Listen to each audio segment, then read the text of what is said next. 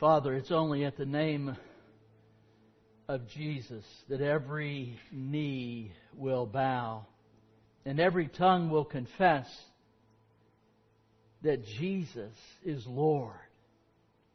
Your name, it is a strong and mighty tower. Your name is wonderful to us.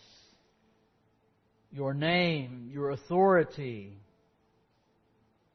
your name captures the character. Lord, the one who saves. We are amazed in your presence. Lord, as we continue before you, look into your word, pray that you would strengthen us, that this might not be just an intellectual exercise or capturing of some interesting information, but it may inform how we live our lives so that we might bring glory to you. Through Christ our Lord we pray. Amen. Please be seated. So as most of you know, and if you don't, you'll know now, that I grew up in a non-churched home, non-religious altogether. So likely my first exposure to Christianity was the movie Ben-Hur. Now my mom loved going to drive-in theaters, and they were real popular when I was growing up. So I know that I saw it, and I'm quite sure that I saw it when it first came out in 1960. I was 5 or 6 years old, and there were some awesome chariot scenes. Totally, if you haven't seen it, you need to watch it. No CGI for us. No, real chariots, real horses, real riders. But there were some other scenes as well. In fact, the movie won 11 Academy Awards, including Best Picture and Best Actor. Now, I know a lot of you haven't heard it, so bear with me for just a second, and I'll just kind of give you the partial plot line. The movie revolves around the life of a prominent Jewish man living in Jerusalem at about 30 A.D. So you have Judah Ben-Hur was his name, and the backdrop was the budding ministry of Jesus Christ, and then following that, the budding church. But because of jealousy and envy, Judah was betrayed by a childhood friend. And he was sent to spend the rest of his life, which would be short for most people, chained to an oar on a Roman ship. His sister and mother were thrown into prison and sentenced to life. Judah was arrested. He was force-marched through the desert. But as they went through Nazareth, they stopped for some water. And this was just prior to the launch of the ministry of Jesus. And Jesus saw them through the window. And I want you to watch what happens next. The power in that scene is from a face and eyes we never saw. But it was the penetrating gaze of Jesus Christ on two people. On the one, Judah, he was left with a sense of peace and an overwhelming sense of, who is this person who would care for me? And the other, the same gaze, he couldn't even maintain eye contact. He was filled with shame and guilt. He couldn't maintain, and the best he could do was recover himself and tell him, let's move on. The same gaze of Jesus Christ. And this gaze is one that penetrates. He looks deep. It's a powerful gaze. He sees beneath the surface. He goes straight to the heart when He looks at you, when He looks at me. Read with me Revelation 2:18 through 29. And here we'll find something about the gaze of Jesus. We'll find some more things as well. But it's an interesting letter here, chapter 2, 18 through 29, we find the longest letter to the smallest church. Interesting.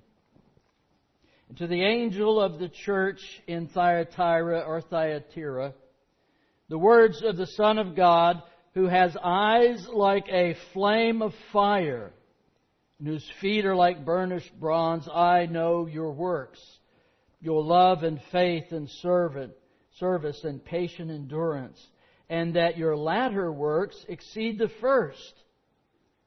But I have this against you, that you tolerate that woman Jezebel, who calls herself a prophetess and is teaching and seducing my servants to practice sexual immorality and to eat food sacrificed to idols.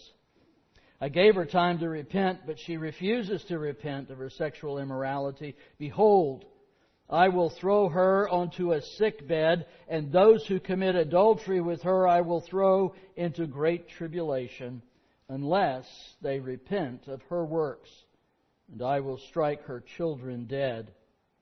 And all the churches will know that I am He who searches mind and heart, and I will give to each of you according to your works. But to the rest of you in Thyatira, who do not hold this teaching, who have not learned what some call the deep things of Satan, to you I say, I do not lay on you any other burden. Only hold fast to what you have until I come. The one who conquers and who keeps my works until the end, to him I will give authority over the nations, and he will rule them with a rod of iron. And when earthen pots are broken in pieces, even as I myself have received authority from my Father, and I will give him the morning star. He who has an ear, let him hear what the Spirit says to the churches. So what we find right away in this reading is that the Lord's very first words speak of both approval and judgment. He says unto the angel of the church of Thyatira, write the words of the Son of God, who has eyes like a flame of fire. This is the one and only time in the book of Revelation where Jesus refers to Himself as the Son of God. He is talking at this moment. He's stressing His deity, and His eyes like blazing fire, eyes that pierce the facades of our life, the disguises, the masks that we wear, the posturing and the pretensions. He is right there to the heart. Thyatira had a problem. They also had a lot of wonderful ministries. I believe that there's just tremendous commendation here. The Lord commends for their deeds, their love, their service, their faith, their perseverance. But He says in verse 20, but I have this against you, that you tolerate that woman Jezebel, who calls herself a prophetess and is teaching and seducing my servants to practice sexual immorality and to eat food sacrificed to idols. So on the outside, Thyatira, much like Ephesus, looked like a perfect church. That's a church you would want to go to. And in fact, there were many people, perhaps most of the people in that church were fully following Christ. But there was a part of it that was rotten. When I was growing up, I would hear often the phrase, one bad apple spoils the whole bunch. Perhaps you've heard that as well. And what it means is that it only takes one person or thing to ruin an entire context. It doesn't take much. And as it turns out, scientifically, it's true. One bad, overripe apple can ruin all of the rest of the apples. Turns out that the culprit is ethylene gas. I guess that's all natural and everything, but what it does is when that gas starts coming out of that bad apple, it communicates to all the other apples, hey, time to ripen up, folks. And so they do. And you end up with a whole batch of bad fruit. Well, the bad apple in this church was a woman whom Jesus calls Jezebel. Now, okay, I don't believe that was her name. It certainly could have been, but I'll give you a few reasons here here in a second. I believe it's more of a designation. He was referencing her as something that was a part of that church in terms of its character that shouldn't have been there.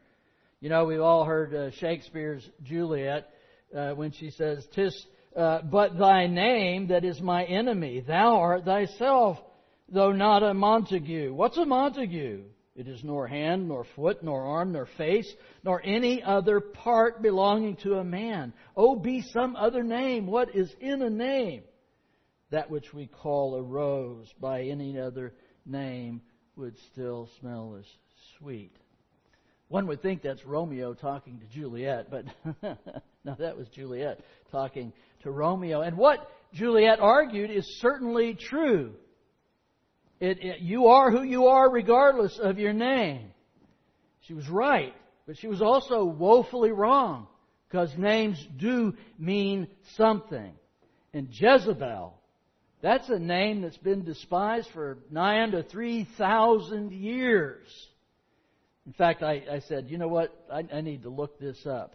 So I went over to My Name Statistics, and they had done an analysis based on the 80 years that Social Security has been around, and they found that there have been 144 people named Jezebel, all female. Compare that to Mary, which is 3.5 million. That's living today. But what a strange world we live in. Do you know how strange the world we live in is? Jezebel is making a comeback in our society today, because she is viewed by certain portions of the population as a woman who was truly empowered. So we need to name our daughters Jezebel. Now, in the time of Jesus in the ancient Near East there, you can't find a Jezebel. I mean, she wrecked the name for everybody. Besides that, Baal worship hadn't been practiced for 1,000 years. So why would they do that? Let's find some other new god. Let's go after like Apollo or Venus or Aphrodite or something along those lines. So who was she? What is Jesus Christ? What does that name describe about her? Who was the original holder of the name? Now, most of us know most of these details, but just to freshen your memory, she was a Sidonian princess who came to Israel, northern Israel, and she became Ahab's wife. So she was the queen over all of northern Israel. And she was a dedicated, devoted follower of Baal worship. And so she got that started in Israel. And she really pushed it hard. Now, Baal was a fertility god, and his worship involved immoral practices. When they had temples or the groves, didn't matter. They had prostitutes, both male and female. And Jezebel made this religion so popular in Israel that ultimately that's why the 10 tribes were completely dispersed. You can't find any of them today. They're gone. The Lord judged northern Israel such that they're not going to be reconstituted in any kind of a natural way. It will be supernatural. She supported 800. There were 800 prophets of Baal that ate at her table. It doesn't mean that she had a big table. It means she provided for them.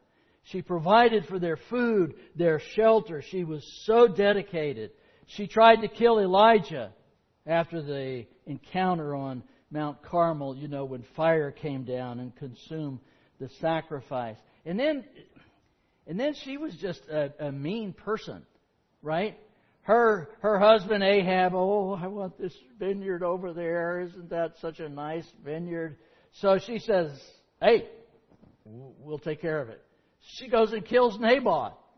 She gets Naboth killed so that she can give her husband a birthday present. She was ruthless. She was immoral. She was a seducer. And that's why Jesus used her name for this woman in Thyatira. But what was the real problem? People have all kinds of unusual thoughts and influences. And in that sense, this woman, whatever her name was, Jezebel, she was no different. problem was not her. The problem was the leadership in the church. They tolerated her teaching. So what was her teaching? So to understand, to have any kind of notion of what she taught, we have to look at a little bit of culture in Thyatira. So Thyatira was located about 35 miles southeast of Pergamum. And it was a very small, but it was very busy because it was right on a major trade route, and it was a busy place. Rome loved it.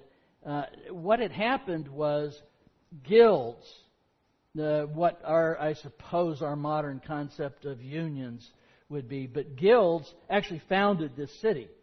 And so it was a city such that if you wanted to work there, you wanted to live there, you had to be a member of a guild. That's just the way it was. So they had carpenters and dyers and sellers of goods, tent makers and so forth. You'll remember a woman came from Thyatira, and she was actually instrumental in the Apostle Paul's development of the church at Philippi. Her name was Lydia. She was from Thyatira, and she was a seller of purple, because the plant that made the purple came from the region around Thyatira. It was difficult, I tell you, it was difficult to be a Christian in Thyatira because you had to belong to a guild if you wanted to work. If you were independently wealthy, hey, no problem. But if you wanted to work, you had to be a part of the guild. The great British Bible scholar William Barclay wrote these words. He said, "Now these guilds met frequently, and they met for a common meal. Such a meal was, at least in part, a religious ceremony.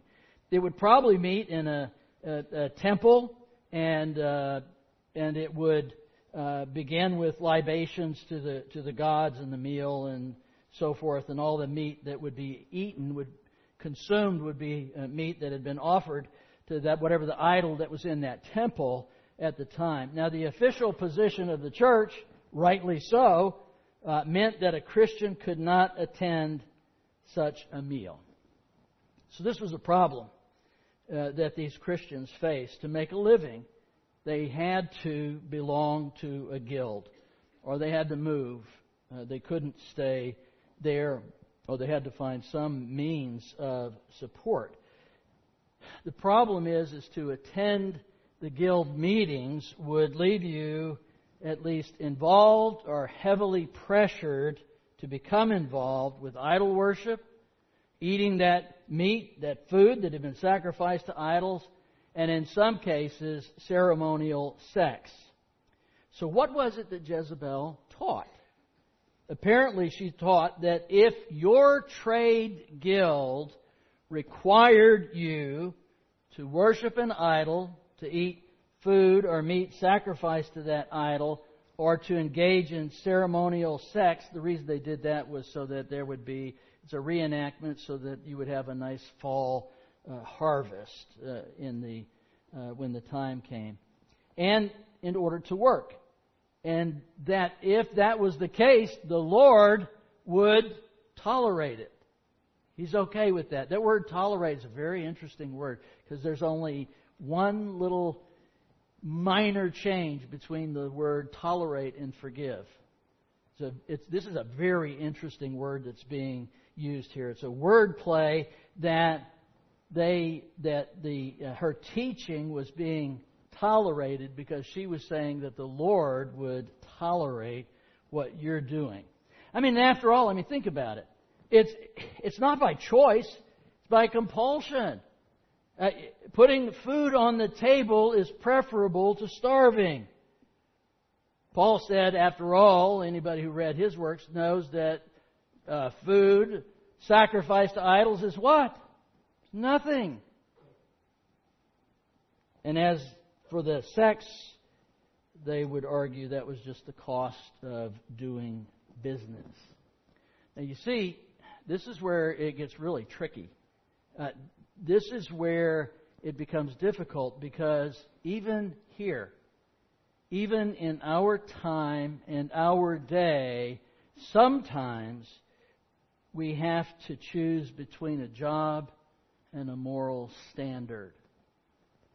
And that is the case for some people, not all. It's all very 666, which we'll get to at another time. But this is where people become offended. This is where the Scripture tells us to become not celebratory of the differences, but for certain differences to become intolerant. Does that hurt your ears? Does that word hurt your ears in our modern society?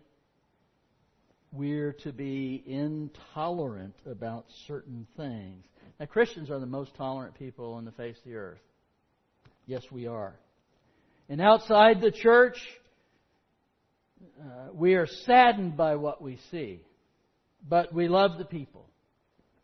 What about inside the church? Well, it's one thing to love members of an alternate sexual identities or lifestyles or beliefs communities, but it's a whole other thing.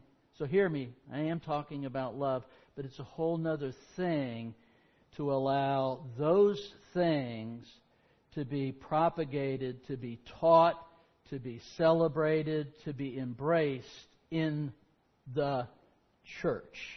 Those are two separate things. And Thyatira puts us on notice that the Lord holds the church responsible for this. His complaint was, you tolerate that woman, Jezebel. It is a problem for the church in Thyatira, and it is a problem for the church in our day and age.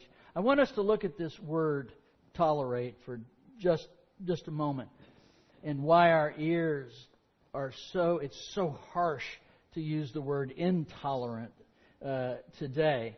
So, social scientist Arthur Brooks, he's at the Harvard Kennedy School and also the Harvard Business School. He was the keynote speaker at this month's National Prayer Breakfast, and his theme was a call to love, not a call to toleration. Actually, the title, let me just read the title. Not toleration or civility, but love for our political enemies. So Brooks insisted, rightly so, that our political enemies, whatever they are, wherever you are on whatever spectrum, are not stupid and they're not evil. Okay, that's good. There's much to appreciate, in what he said. However, what's the philosophy behind what he said? Yeah, behind the notion about toleration and civility being placed down next to love. Is he speaking biblically? He is speaking conservatively. Biblically, I don't think so. And I'll tell you why. In 2000, this was just, is that 20 years ago? Somebody help me. Tolerance was a virtue. Some of you remember that. Some of you don't because you're too young. But tolerance, to be tolerant of certain things, was considered a virtue. Now, to be tolerant is considered a vice. The UN published a paper 2 years ago arguing it this way. The word tolerant is such a patronizing word. To tolerate or endure, to put up with, thus implicitly acknowledging that something is unpleasant, inevitable, or difficult that we deal with when we tolerate it. It's along the lines of the proverb, what cannot be cured must be endured. Okay, so this is the setup, right? The paper goes on to say that such stoic endurance is marvelous if you're talking about physical health or natural calamities or, your financial well-being. But in the context of living peaceably with neighbors who do not think or look or believe or behave like us is a sad commentary on how ignorantly we look upon others and how foolishly we glorify ourselves and Others deserve at best our magnanimity of our tolerance. See how magnanimous I am because I tolerate. You see where this is going? I hope you do see where this is going. As such, we must consider a new set of goals that celebrates and rejoices rather than tolerates the difference. Let me translate this a little bit. In 2010, the curriculum of the Chaplain Corps College, where I taught for 4 years, was changed from tolerance. I was alive and well and teaching during this exact change. No longer can we have tolerance. Now we must have celebration. No longer is it acceptable to see someone as equal and being able to live side by side with them and disagreeing with them. No! Today we must celebrate. Celebrate. We must rejoice with them, whatever it is that they're doing. Can't do it. Not biblically. Biblically, it doesn't work that way, and the Lord warns us against it. The punishment assessed against this teaching reflects the sickness that idolatry and immorality always bring. He just really lowers the boom here. He says, I will cast her on a bed of suffering. Again, it's another subtle wordplay. Jezebel celebrated the bed, but the Lord was going to put her in a bed she didn't want. Men and women in the ancient Near East were not ignorant of sexually transmitted disease and or jealous men or women who would take your life. This wasn't a mystery to them any more than it is to us. And he says, I will make those who commit adultery with her suffer intensely unless they repent of her ways. And then he said, then there are children, those people who follow and then teach what it is that she has said. I will strike them dead. That's pretty harsh language. He's not talking about her biological children. He's talking about people who adopt and propagate this teaching. The death here that he refers to is likely such a commitment to evil that it makes repentance difficult. Some people, they'll get up and they'll get boxed in by some sin, and they will not repent. But it's just here. I want you to notice something. It is just here that we see the most remarkable thing. In the midst of this pounding that the Lord is giving to this teaching and those who adopt it, in the very center of that, he says that he gave her space for repentance. As ever and always, the Lord is merciful, He's caring, He's loving, He's long-suffering. Brothers and sisters, this should be a cold drink on a hot day. This should be a warm drink on a cold day. What a blessing to know the character of our God always gives opportunity for repentance. In a forgiving world, or in a forgiving God in an unforgiving world, Ron Davis retells the true story of a priest in the Philippines who was beloved by his parishioners, but who was overburdened by a secret sin that he had committed when he was in seminary many, many, many years before he had repented, but there was no peace, no sense of God's forgiveness. In his parish was a woman who said that occasionally at night when she was dreaming, Jesus would come and talk to her. And they would have a conversation. And so, of course, the priest was deeply skeptical. In fact, he didn't really believe, but he thought he would test her anyway. He said, okay, the next time you speak with Christ, I want you to ask Him what sin I committed while I was in seminary. The woman agreed. She said, okay, I'll do it. So she came back a few days later, and he asked her, well, did Christ visit you? in your dream? Yes, he did.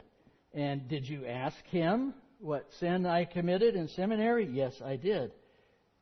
What did he say? Well, he said, I don't remember. What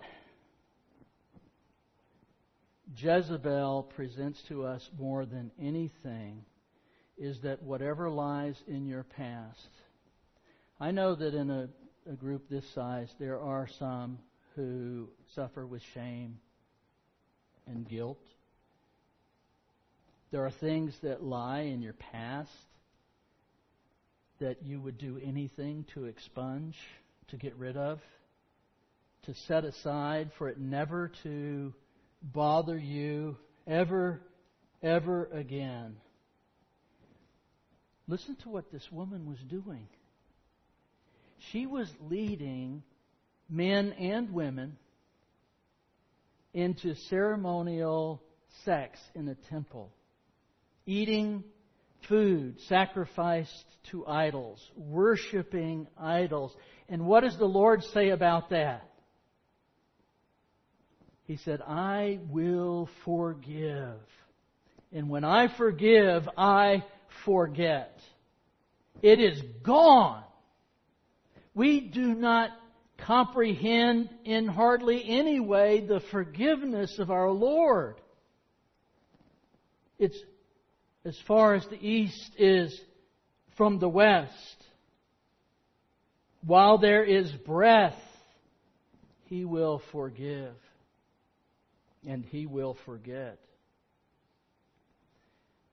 Sadly, Jesus said she was unwilling. He gave her space. You know what? We need to give others space as well. We need not mar in our own minds another person's life because of a singular event that they did wrong. We need to adopt very much the Lord's attitude. He is the only way for us to have freedom. When He says, my burden's light, He's not talking about working in the church. He's not. He's talking about your heart. He lifts us up. But there is a day of judgment. We see that in verse 23. Then all the churches will know that I am He who searches. I see with that gaze the hearts and the minds, and I will repay. Here we find a fundamental truth portrayed in the Ben-Hur clip. The gaze of Jesus leaves you with peace. How do you know there's something wrong in your heart that you need to deal with? Is when you look at Jesus and your eyes turn away. Something's wrong. Because when Jesus looks at you, all He wants you to do is feel that unconditional love. A love such that He gave His Son, Jesus Christ, to die on a cross for. And not shame, and not reproach, and not fear, and not guilt. Thankfully, the Lord doesn't practice group punishment. Not at all. He says this, now I say to the rest of you in Thyatira, to you who do not hold to her teaching and have not learned Satan's so-called deep secrets, I will not impose any other burden. Only hold on to what you have until I come. He goes on to say, to him who overcomes and does my will to the end, I will give him authority over the nations. He will rule with an iron scepter. He will dash them to pieces like pottery. Just as I have received authority from my Father, I will also give him the morning star. In Revelation 22:16, the Lord tells you that He Himself is the morning star. Now, we're going to get into this later, but just to let you know now that quotation from Psalm 2 is a reference to the rule of Christ in His earthly kingdom called the millennium.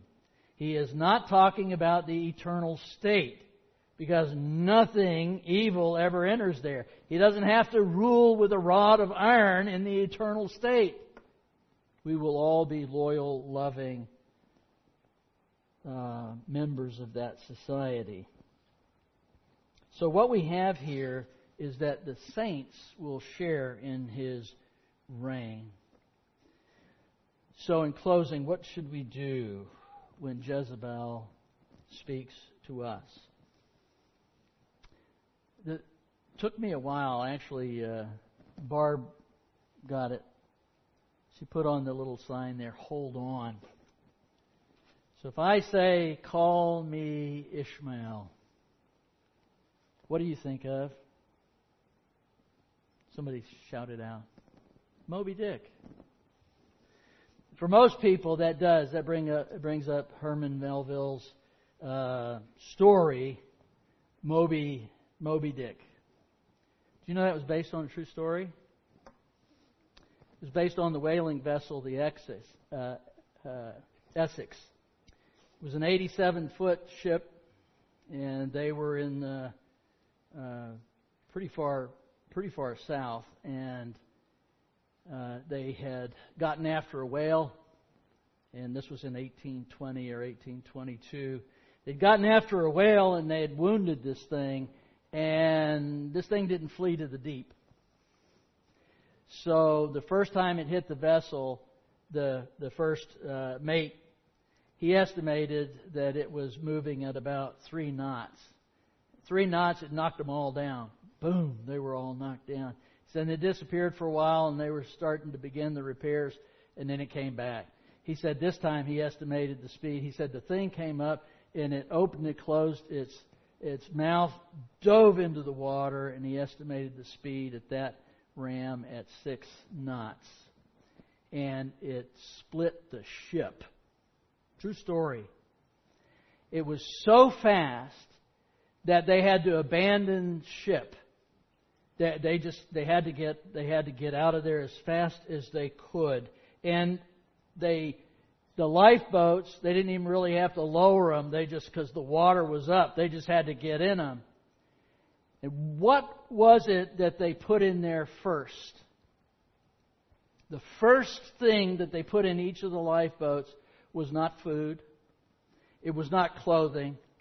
It was not medical supplies. It was a compass. It was a compass. Because they knew that without a compass, they would all die. Period. And that was the most important thing for them. Everything else at the moment was extra. Now, ultimately, of the crew, only 8 survived. But had they not gotten the compass, they would have all died. Hold on to what? Hold on to the compass. Let me clear the metaphor. Hold on to Jesus Christ. The meaning and the direction that He gives your life. Do not hold to the world's teaching. It will lead you to death, stranded in a hostile and empty ocean of nothingness. Rather, hold to Christ. Hold to Christ. The one who forgives you. The one who loves you. The one who one day will take you home and say to you, well done. Well done, my good and faithful servant. Father, we are deeply grateful for the life that you give to us. We're so thankful for who you are. It's in your character that we find all the answers. An intense study of Scripture can reveal many things. But if that study doesn't yield fruit in the heart, it's just so much noise. Let us live lives that are worthy of your calling. Through Christ our Lord. Amen.